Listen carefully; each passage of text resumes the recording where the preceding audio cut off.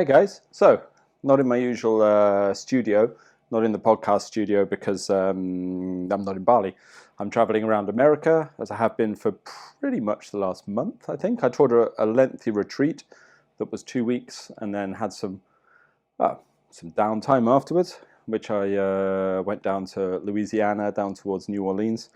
And yeah, here I am in a hotel. My plane actually back to Europe, where I got to go to do the Sweden retreat, got cancelled and then rebooked, delayed. There's loads of flight delays at the moment, isn't it? Everything's still a bit disrupted from COVID, I think. So got delayed, and so I'm here in a hotel for 48 hours, basically. So yeah, that's why not the usual location. Slumming it in America as usual, as I do. So yeah, been around in America for a few weeks. It's quite a contrast, actually, before I talk about the main subject I want to discuss. It's quite a contrast this year, just because last year when I came here, last summer I was here, basically about 12 months ago, I was here in America, and it felt very tense. It felt very uptight, more uptight than I'd ever known America to be. Now, America obviously, like the rest of the Western world as well, I guess, but I think America's kind of at the forefront of many of these things. America's always been a little, in my experience, polarized, a little divisive between sort of political views and groups of people. And I think, as with many other countries, that sort of divide between people is almost hitting like 50-50, isn't it? That's the problem, is once you get a kind of political divide that much, like half the people, then it becomes very difficult for there to be a consensus on anything. And then, that's happening globally, and obviously that's generated to a large extent by the powers that be, whoever they may be, are using media and what have you to essentially generate that divisiveness. So last year when I got here, it actually felt really uptight. Everybody was arguing. I went from, I was in hotel bars and whatever, eating in the evenings, and actually saw arguments breaking out between complete strangers over the bar about, I think it was abortion last year, wasn't it? Roe versus Wade, was that a year ago? I don't know, something like that. Or red versus blue, that sort of Trump-Biden divide is still very much here, isn't it? And that was last year, everybody was really uptight, but this year it feels a lot more relaxed. But I don't think America's any less polarized. I think it's just further from COVID. I think, we've been a year and a half out of that COVID era where there was still lots of lockdowns and fear and paranoia and arguments between mask wearers and non-mask wearers and all of that stuff that went on, vaccine confusion. And we're a little bit out of that, so much so that you hardly even hear about it anymore. It's almost like they don't want to discuss something that was possibly not what they sold it as in the first place, isn't it? Odd that.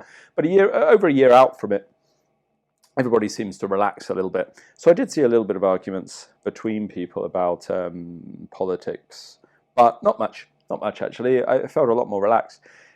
Which is nice, because I didn't really enjoy my experience last year. I've always found America to be an entertaining country to come to, and I have a great many friends in this country, some people I love very much. But last year it was just like, oh my God, everyone hates each other. And I was just really pleased that that's changed a bit, because if that had been the new norm for America, then that wouldn't have been a good turn of events for this country. But it's funny when you look on the media from outside America especially, or maybe inside, I guess, but certainly from a non-American looking at the media, it always paints America as this, like it's still caught in this great culture war.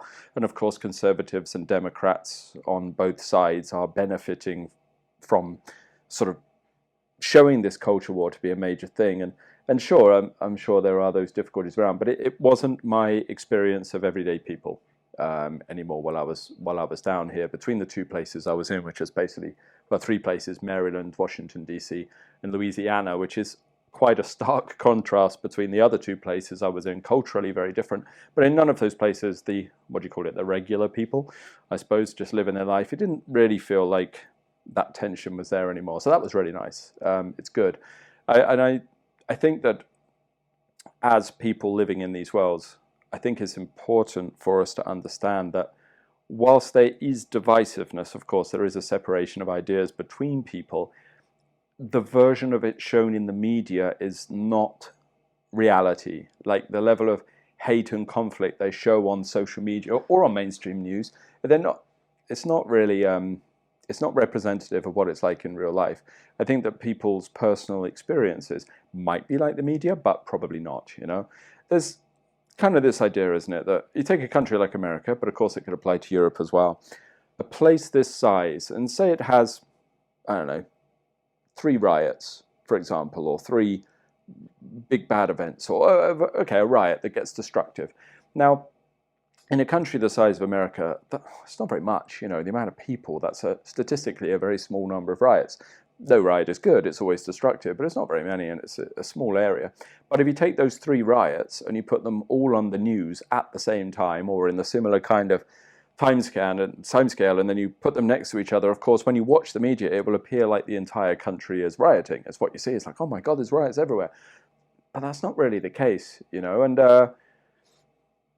I think that rule or that way of understanding media should be applied to most things. You know, if 3 people get beaten up or mugged, put them on the social media or whatever, or the news, it can appear like a lot of people are or something. And a lot of people I spoke to while I've been here who are nervous of living in America, and I'm not saying there's nothing to be scared of, but there is a underlying fear amongst many people about the sort of upending of society, and it'll all collapse any minute, and the people on the other political party could, I don't know, do something terrible that results in their death. Actually, it's not that bad, you know. It doesn't, when I speak to them, it doesn't actually match their reality. It doesn't mean that politically things aren't very tricky right now. Obviously, the militaristic saber rattling, or worse, of the people in charge is not awesome at the moment, to say the least, but it's still not representative of what most people's experience, at least here in this part of the world. A little bit different if you're in a war zone, but in this part of the world, it doesn't quite match what they're trying to show you at the moment.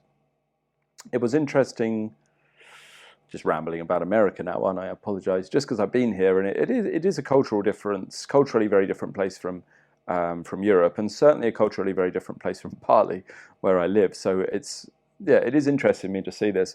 But yeah, there's like a thing I'm noticing, you know, like there's very much a push in modern Western media, but definitely in American media, which Europe gets, of course, to kind of open people up and make them more emotional, to be more emotional, more in touch with your feelings, more in touch with whatever arises from the heart. And you see those kind of terms all the time, isn't it? Follow your heart, open your heart, follow your emotions, follow your dream, whatever, you know, all these things. And it's very much pushed in sort of mainstream media and in the culture, and even chatting to some of the people here who weren't that far out of school, because they weren't that old, much younger than me, they were kind of telling me, or their experience at least, I don't know if it matches the whole country or the whole of the Western world, but their experience was that in their education, they're kind of encouraged to fully experience their feelings and things like this. There's kind of attempt to have a sort of real emotional intelligence or an emotional study. And I think that's great in some ways, like interesting. It's not good to deny who you are or to have no ability to touch that side of your nature.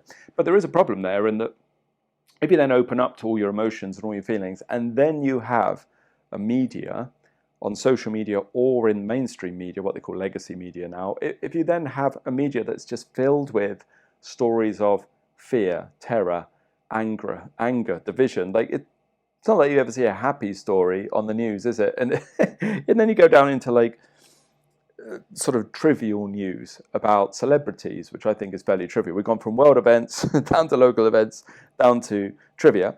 Well, at that stage, it's still miserable because it's normally just people pulling apart celebrities and saying how terrible they are, or sometimes they'll bump them up and then tear them down afterwards. So on every level of the media you're watching, it's just misery, misery, misery. Now, this is, I think, part of the problem that I see is you can't have a group of people or a bunch of people, a society, that you tell to be emotionally open and very emotionally aware and very connected to their feelings, and then bombard them all day, every day from their TV or from their phone or their laptop, probably the phone, isn't it, most of the time.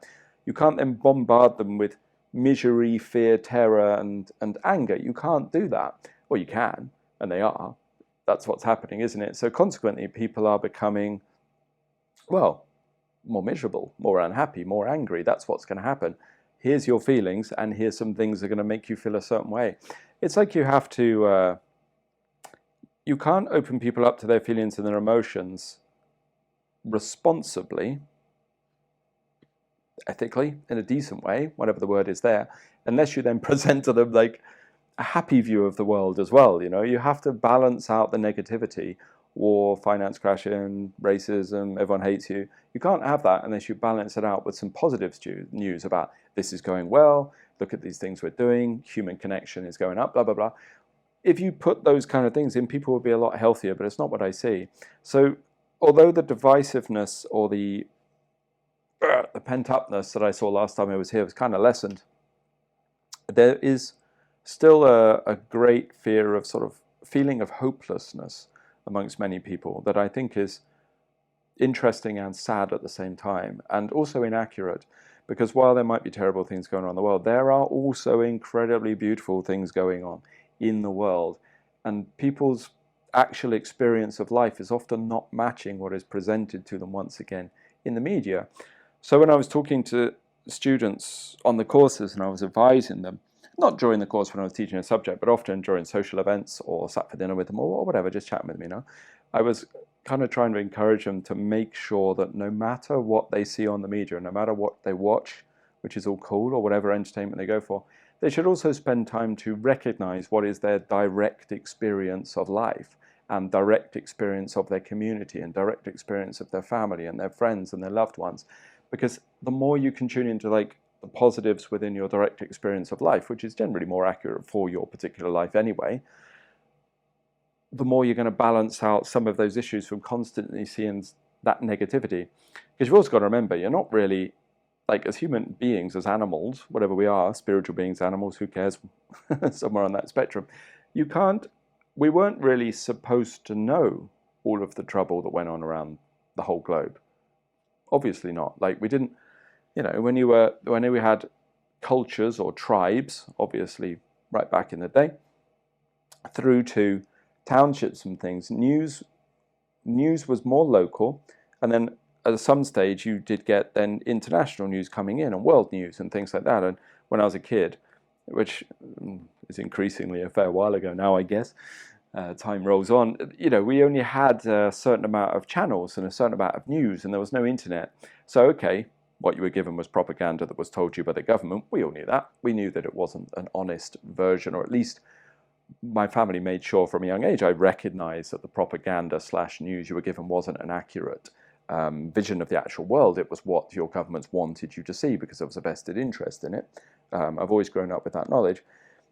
But you knew less events. You know, it's like, I know there's a war going on here, I know there's a problem here, I know there's a financial thing, but it was all very like, this is the important thing that you're supposed to know, you know, so you can stay in touch with the world and then you live your life. Whereas these days, because of phones, which some of you might be watching this on, or through your laptop or social media, you might know like every terrible thing that's happening around the globe all at the same time. A guy gets gored to death by a rhino in the middle of, I don't even know where rhinos are from. If I say Africa somewhere, is that racist? I'm not sure, or incorrect, or just show my ignorance. I don't know. Somebody gets gored to death by some random animal like a rhino or something like that. And we know about it. We know about it from social media. And then maybe on the same day, someone gets run over by a bus and people die very sadly, in a submarine that went wrong over and looking at the Titanic or whatever. You know, like all these little deaths going on around the place, which are individually very terrible things, but remember, as humans, you weren't really supposed to know about them. We didn't know about them, but because of social media, now we know about them. We see them straight away, a death, there's another death, there's another death. So you're kind of plugged into all of the catastrophes that happen around the world at the same time. So there's always a heightened feeling of these terrible disasters and a heightened feeling of the danger that's around at any given moment. Whereas, if you remember, once again, they're quite spread around the globe, and they're not necessarily part of our direct experience of life if we're lucky. So that's all part of the downside of connectivity and downside of media and things like this, you know. And yeah, it was interesting having conversations with people about this in America, and also seeing some of the resistance I got to that kind of view. There was like a view from people that they have to know all of the little nitty-gritty of all the suffering that goes on, and I don't agree. I don't see what purpose it serves. I don't think a person should walk around blinkered, but we should also recognize that there's a certain degree of, you know, terrible news overload, whatever the word is, that the brain can receive at any given time, especially if you're a very emotional person or someone who's very heightened with stress already. It's probably not very good. So yeah, saw lots of that. And I think being in America, which is obviously the forefront of media these days, and also politically, the place that much of the Western world is looking to, English politics is just kind of fucking dull, isn't it? As one suited inbred after another, taking power until they get bored of that suited inbred, and then they kick them out from some misdemeanor. So not very interesting. So most people tend to be watching the American politics, and also because America obviously has an overriding influence on what happens in much of the world. That's why I think it's very interesting to see this kind of division in the media, because it affects everybody and affects everybody's views. It's like this, you know. Sorry, I'm off topic. I went to the Capitol today I don't even know what it's called. Sorry, I don't know. It's like where Abe Lincoln is. You know, you go inside the statue, you go up the stairs, there's a big building with the pillars, and there's a big statue of Abe Lincoln sat in it. Is it called the Mall? Maybe it's called the National Mall, which is weird because the mall's a shopping centre to me. Maybe it's called that, I'm not sure. You know what it is, I'm sure. And I walk in, and the first thing I think is Planet of the Apes, you know, one of the 80s, 70s, 80s ones, because they replaced his head with an ape, if you haven't seen it. But I go in there, and outside the front of the bottom of the steps was what was it? An anti-abortion, pro-life, that's what they call it, a pro-life demonstration. So what you had was people speaking like Michael Knowles, who is a Daily Wire host, I know him from online, and some other people who I didn't recognize, but apparently were sort of leading conservative and religious figures. And it was a very patriotic sort of pro-life thing, lots of fists in the air, USA, USA, and national anthem, sung really badly, actually. Really badly. Don't know if they got to do it, but it wasn't good. And they were sort of, you know, pro-life, and there was a group of people and the police in a cordon around it, and then outside of that was the pro-abortion. What's that mean? Anti-life sounds wrong, doesn't it? I guess it's not anti-life. It's not what I mean. Pro-life and pro-abortion, I guess. Yeah. Activists outside. Now, both of these crowds were relatively small, actually. They weren't that big. And they were fairly friendly. I even saw like people from the pro-life demonstration walking out the path to go get some supplies from the cafe, and they had to walk through the pro-abortion march. It was actually fairly polite. Like, you know, they were saying, you know, they were giving their viewpoint, and but it didn't really get very heated, not very well, not very much, you know, and small crowds. But I noticed that the way the cameras were set up, I'd never been to one of these kind of things, you know, I noticed the way the cameras were set up, they were kind of targeted so you couldn't see the edge of the crowd, so you couldn't see the size of it. And there was a reporter reporting for some TV channel or online thing these days, who knows, stood next to it, and I could hear what they were saying into the mic. I'm probably in the background, actually, of their report. But they were saying that it's very tense here. The lady was saying it's very tense, it's a little agitated, the police are here to keep the peace. It wasn't that at all. It was quite peaceful. There was obviously two groups of people that disagreed with one another, and both groups are welcome to share their view. I think America is, you know, quite proud of its free speech kind of things. And yeah, I mean, the whole thing was quite rational. I've seen more uncomfortable protests in the UK, actually, a lot more tense. So it was all right here. You know, I should probably point out I wasn't at the pro-life march, nor was I at the pro-abortion march, actually. I was visiting Abe Lincoln because of my love of Planet of the Apes. That was why I was there. So I didn't have a view either way. But yeah, so it was, once again, it was like a show of how different the protest march, whatever it is, two groups of people having a different view, how different it is from how I expect it's going to be presented on the news.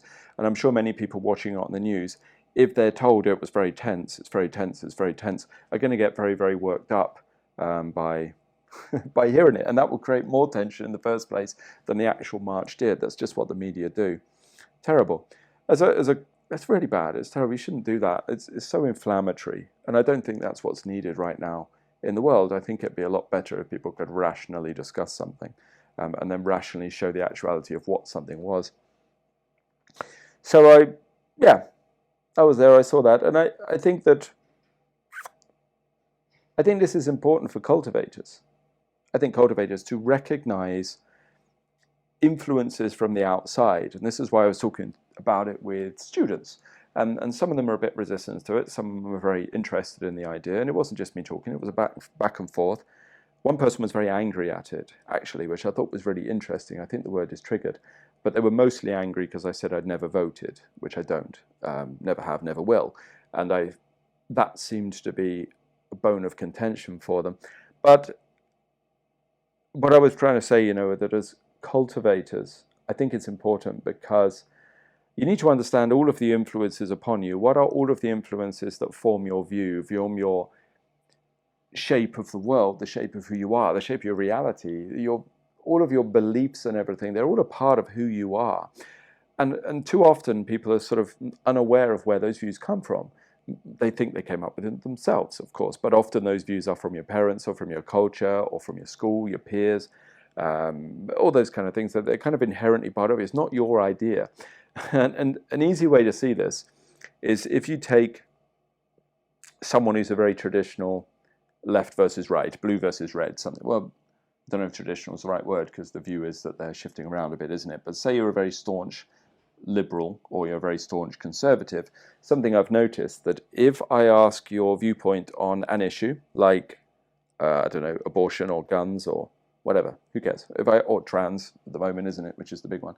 When you get their viewpoint on that issue, very quickly you know all of their viewpoints on every other issue.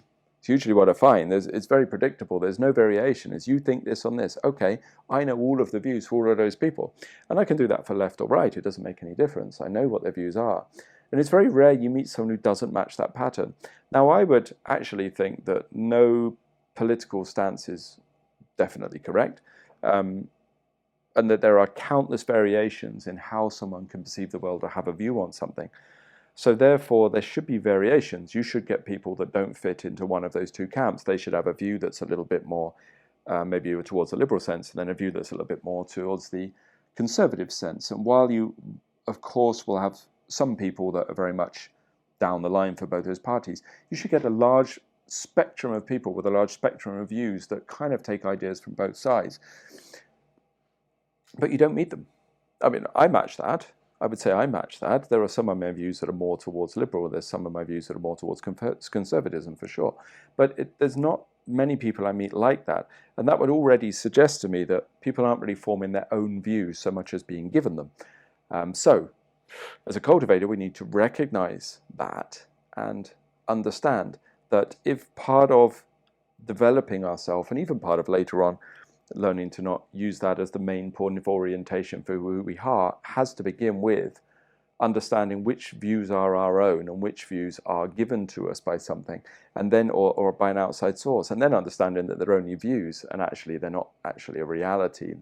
They're not the be-all and end-all of our actual true identity. But you can't really, I don't think you can really get to what we call a true identity from a spiritual perspective, whatever label you want to put on that, until we understand the various sources of the creation of the false identity, if you like, or the identity that we normally have at the forefront of our being.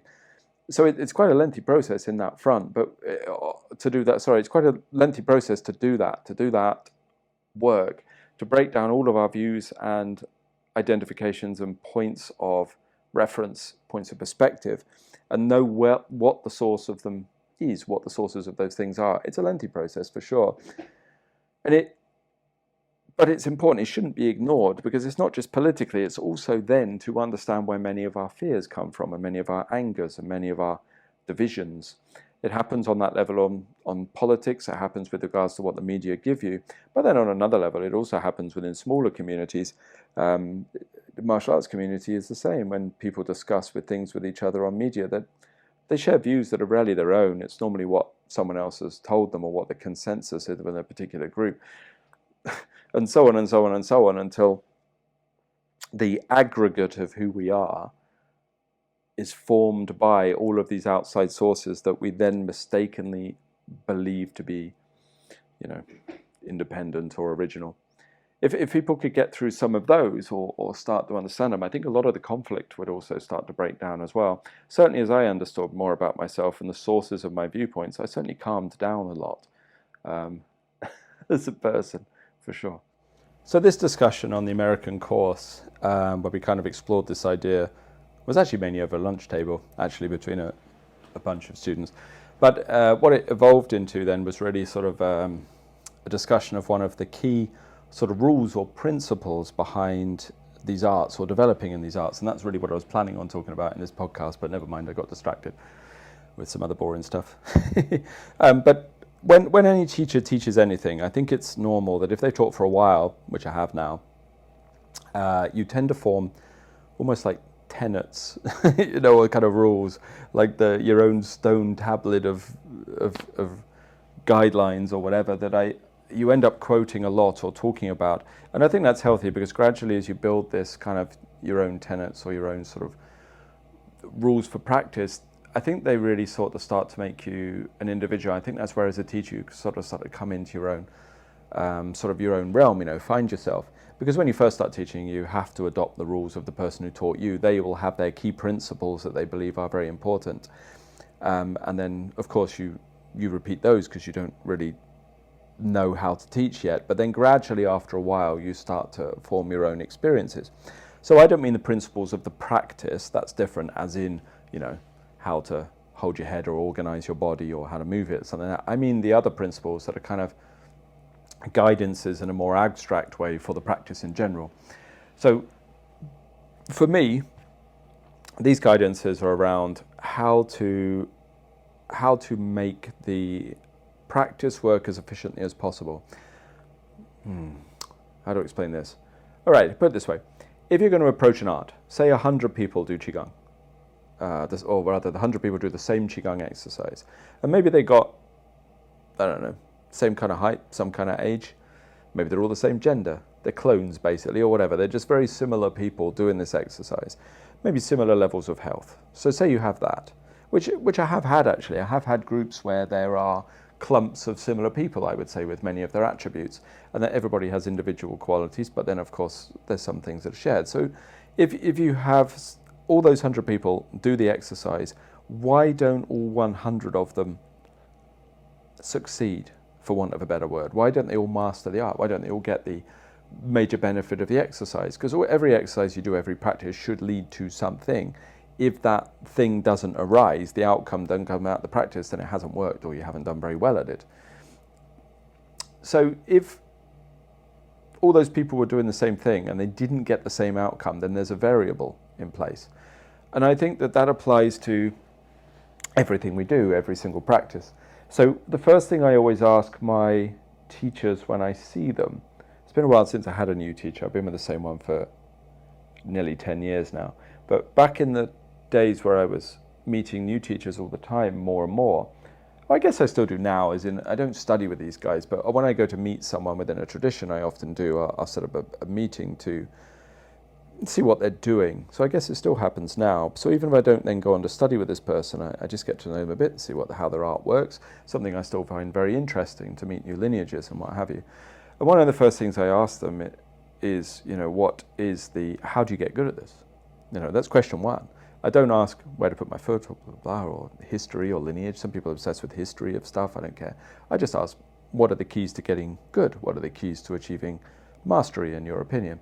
And then my second question is always, what are the things that get in the way of achieving mastery? What are the likely problems that will arise?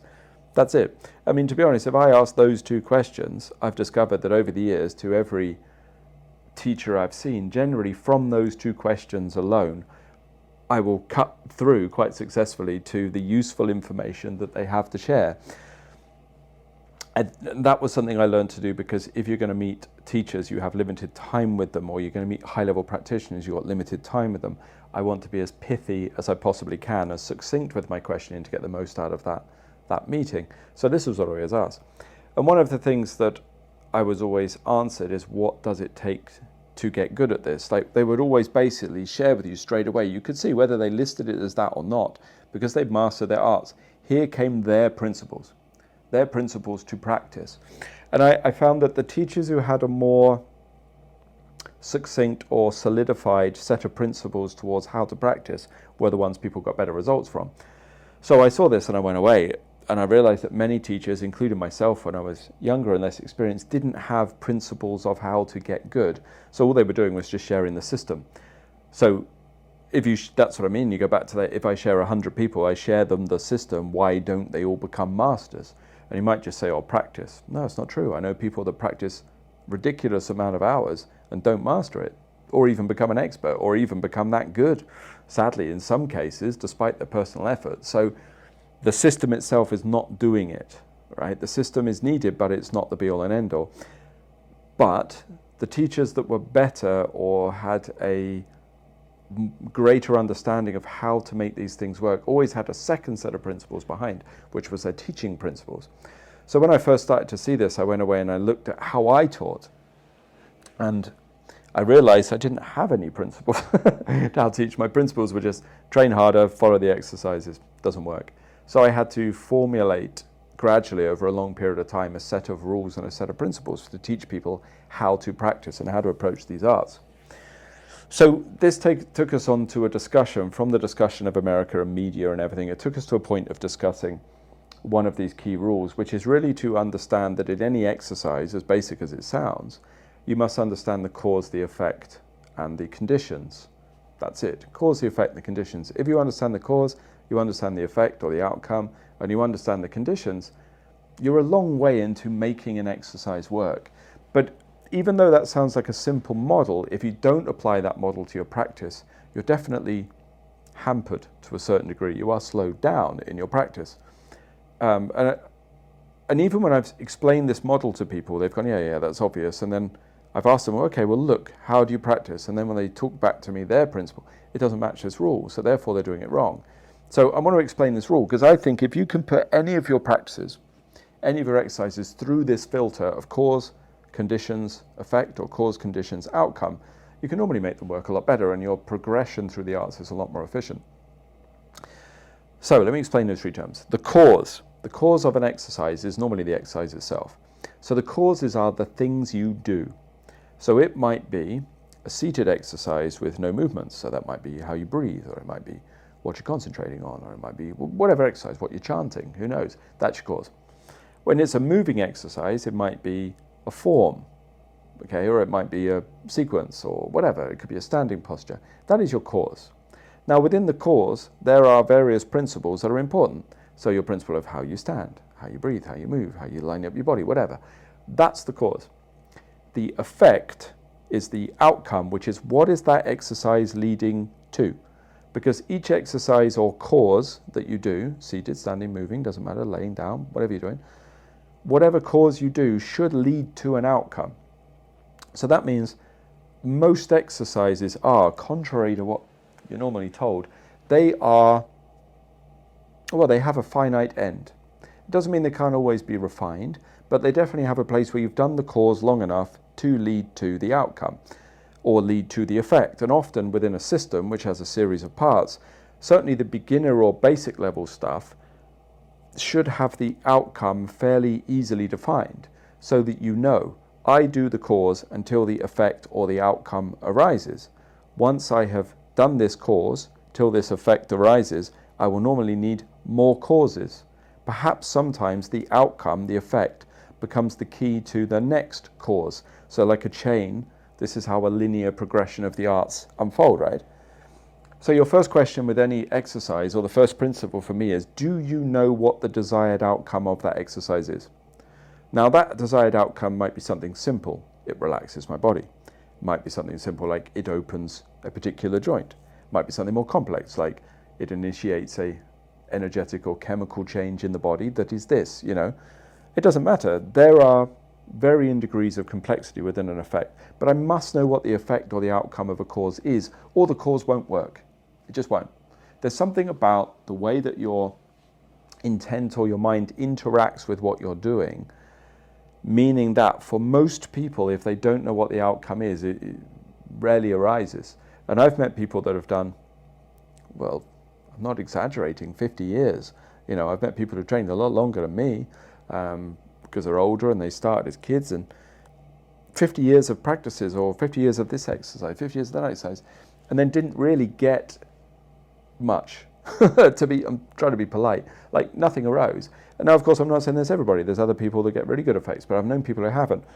And often when I've spoken to those people, they've committed the first error, which is they didn't know what the outcome was. That I'm like, why do you do this? Because I was told to, or because it's the system, or it's the method. Okay, but what is the outcome of what you're doing?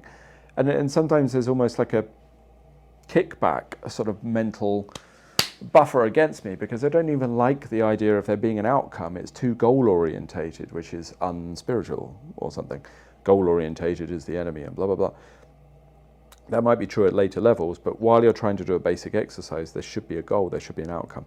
So I always get people to try to identify the outcome, and whether they're doing my system or another system, once they've kind of identified it, you can already see they progress quicker. Like, it changes. There's something about the power, the magic, if you want a more woo-woo word, whatever it is, but the sort of power of intent in the way that it interacts with the thing you're doing, how it interacts with the cause, that once I know the effect, it's like your subconscious and your body know where to go. It knows how to guide itself towards the outcome, and it's not auto-suggestion, it's something deeper, something about how our mind is organized to move the practice on. So you must identify the outcome and the effect, and you should be able to do this. You should be able to take whatever system you do, whether you're doing Qigong or again, praying mantis, or I don't know, whatever people do, meditation, the different steps in it. You should be able to write down the different exercises you've been taught. It might be a good exercise for somebody to do. You should be able to, on a piece of paper, write down all the different parts, from basic Qigong, foundation methods that is, through to more advanced techniques. You should be able to write it down, and then also list at least the first desired outcome of each of those exercises. Doesn't mean that's the only outcome, but at least I know that I am starting to transform in the right direction. Maybe it leads to a particular jinn or something like that. Who knows? It might be something more abstract, but you should be able to list it. So once I can write them all down, if I don't know the outcome for a particular exercise, I don't know the effect that arises from the cause, I already know there's a weak spot in my training there. There is the weak link. That's the one I'm not going to get to work because I don't know what it's for. So I don't agree with this whole thing like, oh, I hear this all the time. My master said, don't ask questions, just do. It's wrong, okay? They either are trying to hamper your progress or they don't know themselves. It's generally my experience, neither of which are helpful. You don't want your progress hampered, not by the person who's trying to supposedly teach you, and you also want someone who knows what they're doing. Practicing blindly is not wise. So that's the cause and the effect. Now the other error, second error, is to try to train the outcome or the effect and not the cause. So for example, and this is another intent thing, how about, how about I have an exercise that builds the dantian? Or maybe I have 3 or 4 exercises that build different things that lead to the development of the dantian. Okay, let's keep it simple. No, I complicated it. Scratch that. Maybe I have an exercise that builds the dantian. Keep it simple.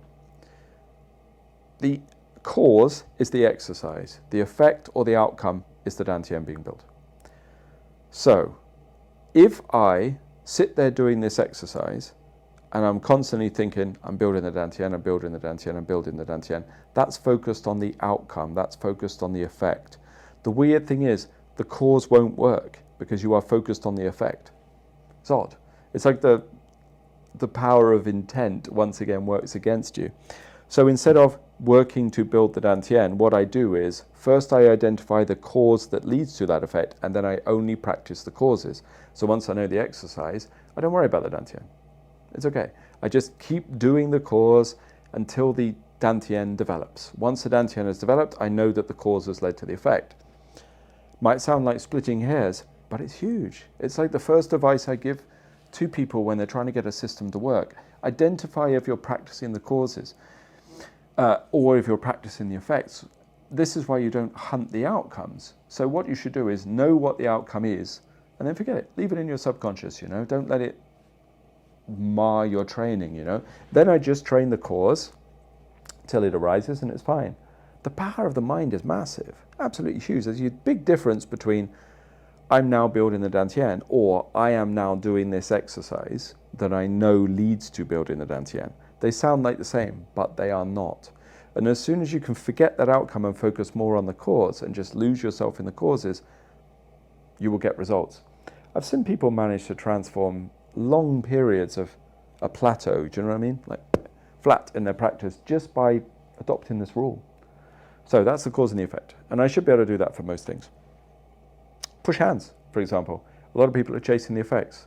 Push hands, trying to issue the jin. Push hands, trying to move my opponent. Push hands, trying to uproot the other guy. That's the outcome. So when I'm trying to uproot, trying to fudge in, trying to whatever, those are outcomes. So instead what I do is I look at the causes, which is really me and what I'm doing. So when I'm touching and I'm just applying the causes and the principles from my art until it neutralizes, the outcome, the effect is often that the other person is uprooted. And it's huge. Again, if I'm pushing hands and I'm going to uproot this person, I'm trying to do the effect, trying to do the outcome. I'm focused on the wrong end. The tail is wagging the dog. It often doesn't arise because I'm not focusing on the thing I can control, which are the causes. Now, in something like push hands, I've seen many people stuck for a long time because of this. They're always trying to do the outcomes. So cause and effect, or cause and outcome, whatever you want to call it, that's a really important one to study. So the last part of my, another one of my rambles, on practice, ooh, that's weird. Bottled water that tastes like rubber. So the last part of my ramble really on the Qigong training and this principle is that now we have the cause and we have the outcome or the effect. It already enables us to organize our mind a little bit better. We then have the next bit, which are the conditions. So the conditions are the things that are applied to that cause to mean it creates the right effect or outcome. So if, for example, I know the causes, okay, let's go back to our 100 people. Maybe I give 100 people the same causes. And we've done the mental exercise of separating cause and effect or cause and outcome. And now we know. So there is those 100 people have managed to do this. So they've organized their intention or organized their organized that background framework of their mind a lot better than they had before, because now we have cause and effect outlined. So they're practicing the causes and not training the effects. They're doing really good, but still all 100 of those people don't get it to the same degree. Some will get it better than others. Now, of course, we could discount things like health, body, those are factors, of course, but if we pretend those aren't a factor, there's another thing, which are the conditions that exist. Because each person's conditions are not the same, and of course, I'm leaving the body for the moment. If the conditions are not the same, then the cause doesn't lead to the same effect. Sometimes the conditions are neutral, so they don't get involved. Sometimes the conditions are positive, so they assist the cause leading to the effect. Sometimes the conditions are negative, meaning they literally prevent the cause leading to an effect. So even though we know the cause and we practice it, the conditions are in the way. So the conditions are like a middleman, you know? Cause, effect, fucking conditions, slap there right in the middle, like a gateway we need to pass through, middle link on the chain. The conditions are you. The only thing that is the deciding factor in this is basically it's your personality or your emotions. It's really what it is, your thoughts or whatever, like your identity that gets in the way. So the next stage, once you know the cause and the effect, is then to identify what are the conditions that are either in my way or the conditions that need developing. What are the things that need to change about me in order to get that exercise to work? And it's funny when I talk about these that people think, oh, that's a bit woolly or a bit, abstract or beside the point.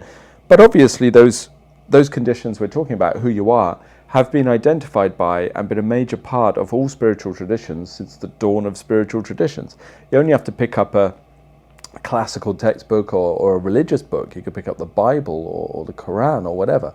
You could pick up those just as easily as you could pick up a Buddhist or Taoist book. Now, if you look through them, look at the weighting, the balance of what they discuss. Even if you have a system that discusses, like an alchemy book that has methods, say, or a Qigong book that has methods, or even if you're able to take your Bible and you have this esoteric knowledge, it means you can spot the methods contained within it, because of course there are methods hidden within the text in a very metaphorical fashion. If you can understand what they are, you have to understand that a lot of the book is actually about the conditions more than anything else, because they're constantly talking to you about what?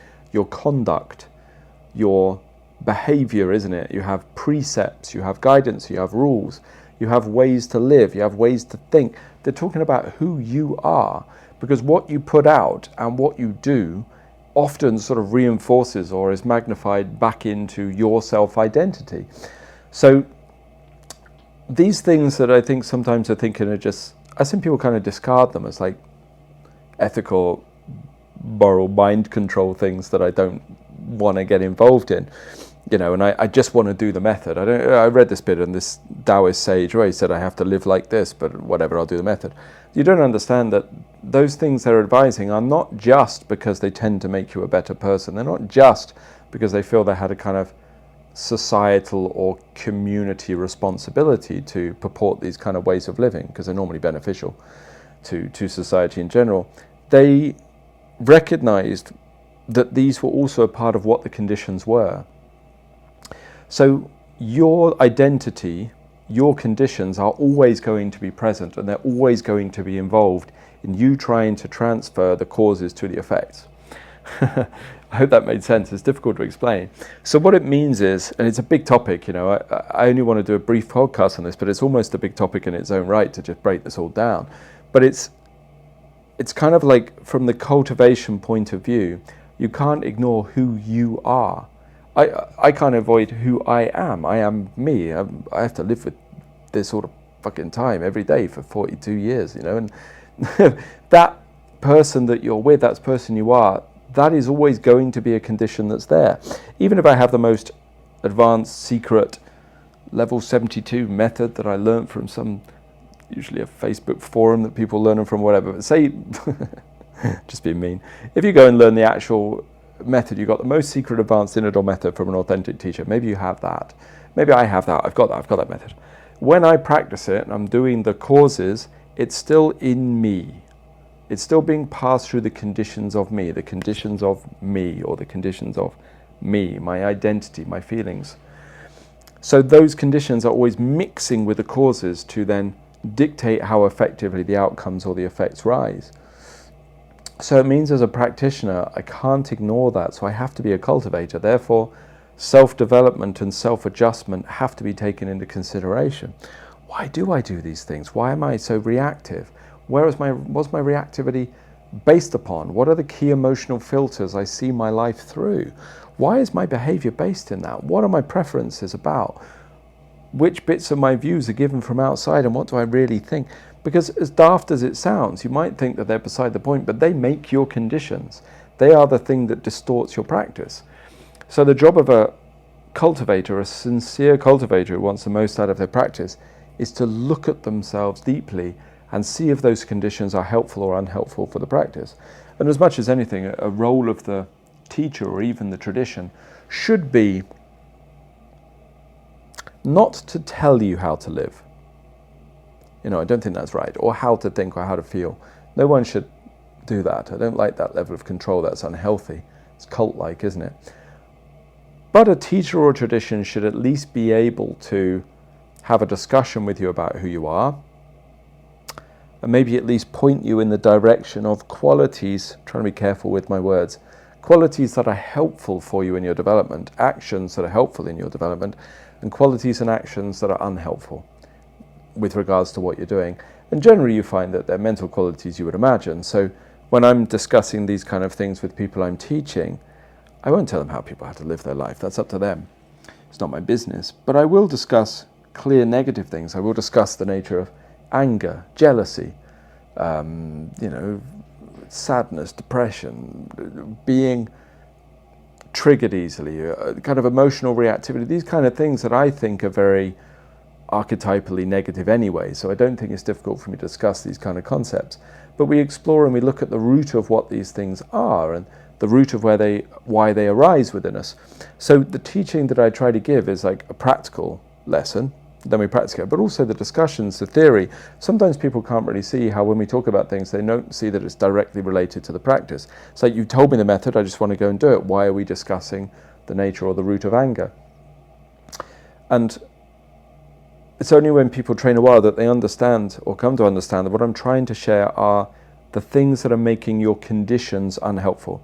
Because once I make the conditions helpful, which are generally things that will make you feel better anyway, in a way, then the causes are passed through a healthier filter of the conditions, and that leads to the correct outcome or the effect. It's a bit wordy, maybe.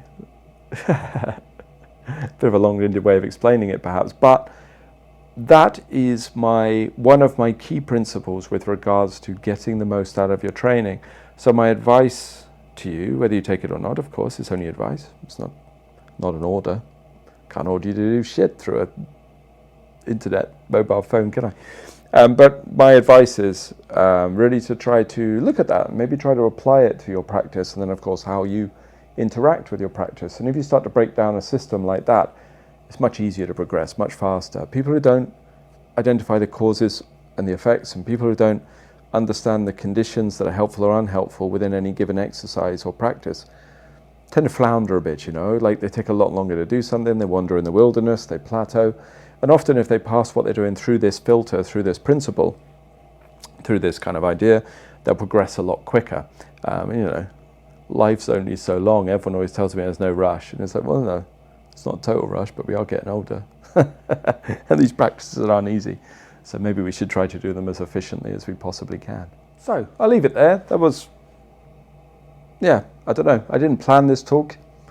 It's just what came out of my mind while I'm sat here, and also kind of came out, I guess, of the teaching I did in America, because this was something we discussed a fair bit. I was teaching for 11 days straight.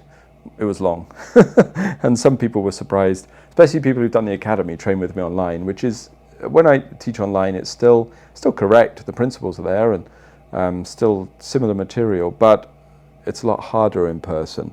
So some people who have only done online training with are quite surprised how physically and energetically and psychologically demanding in-person training could be.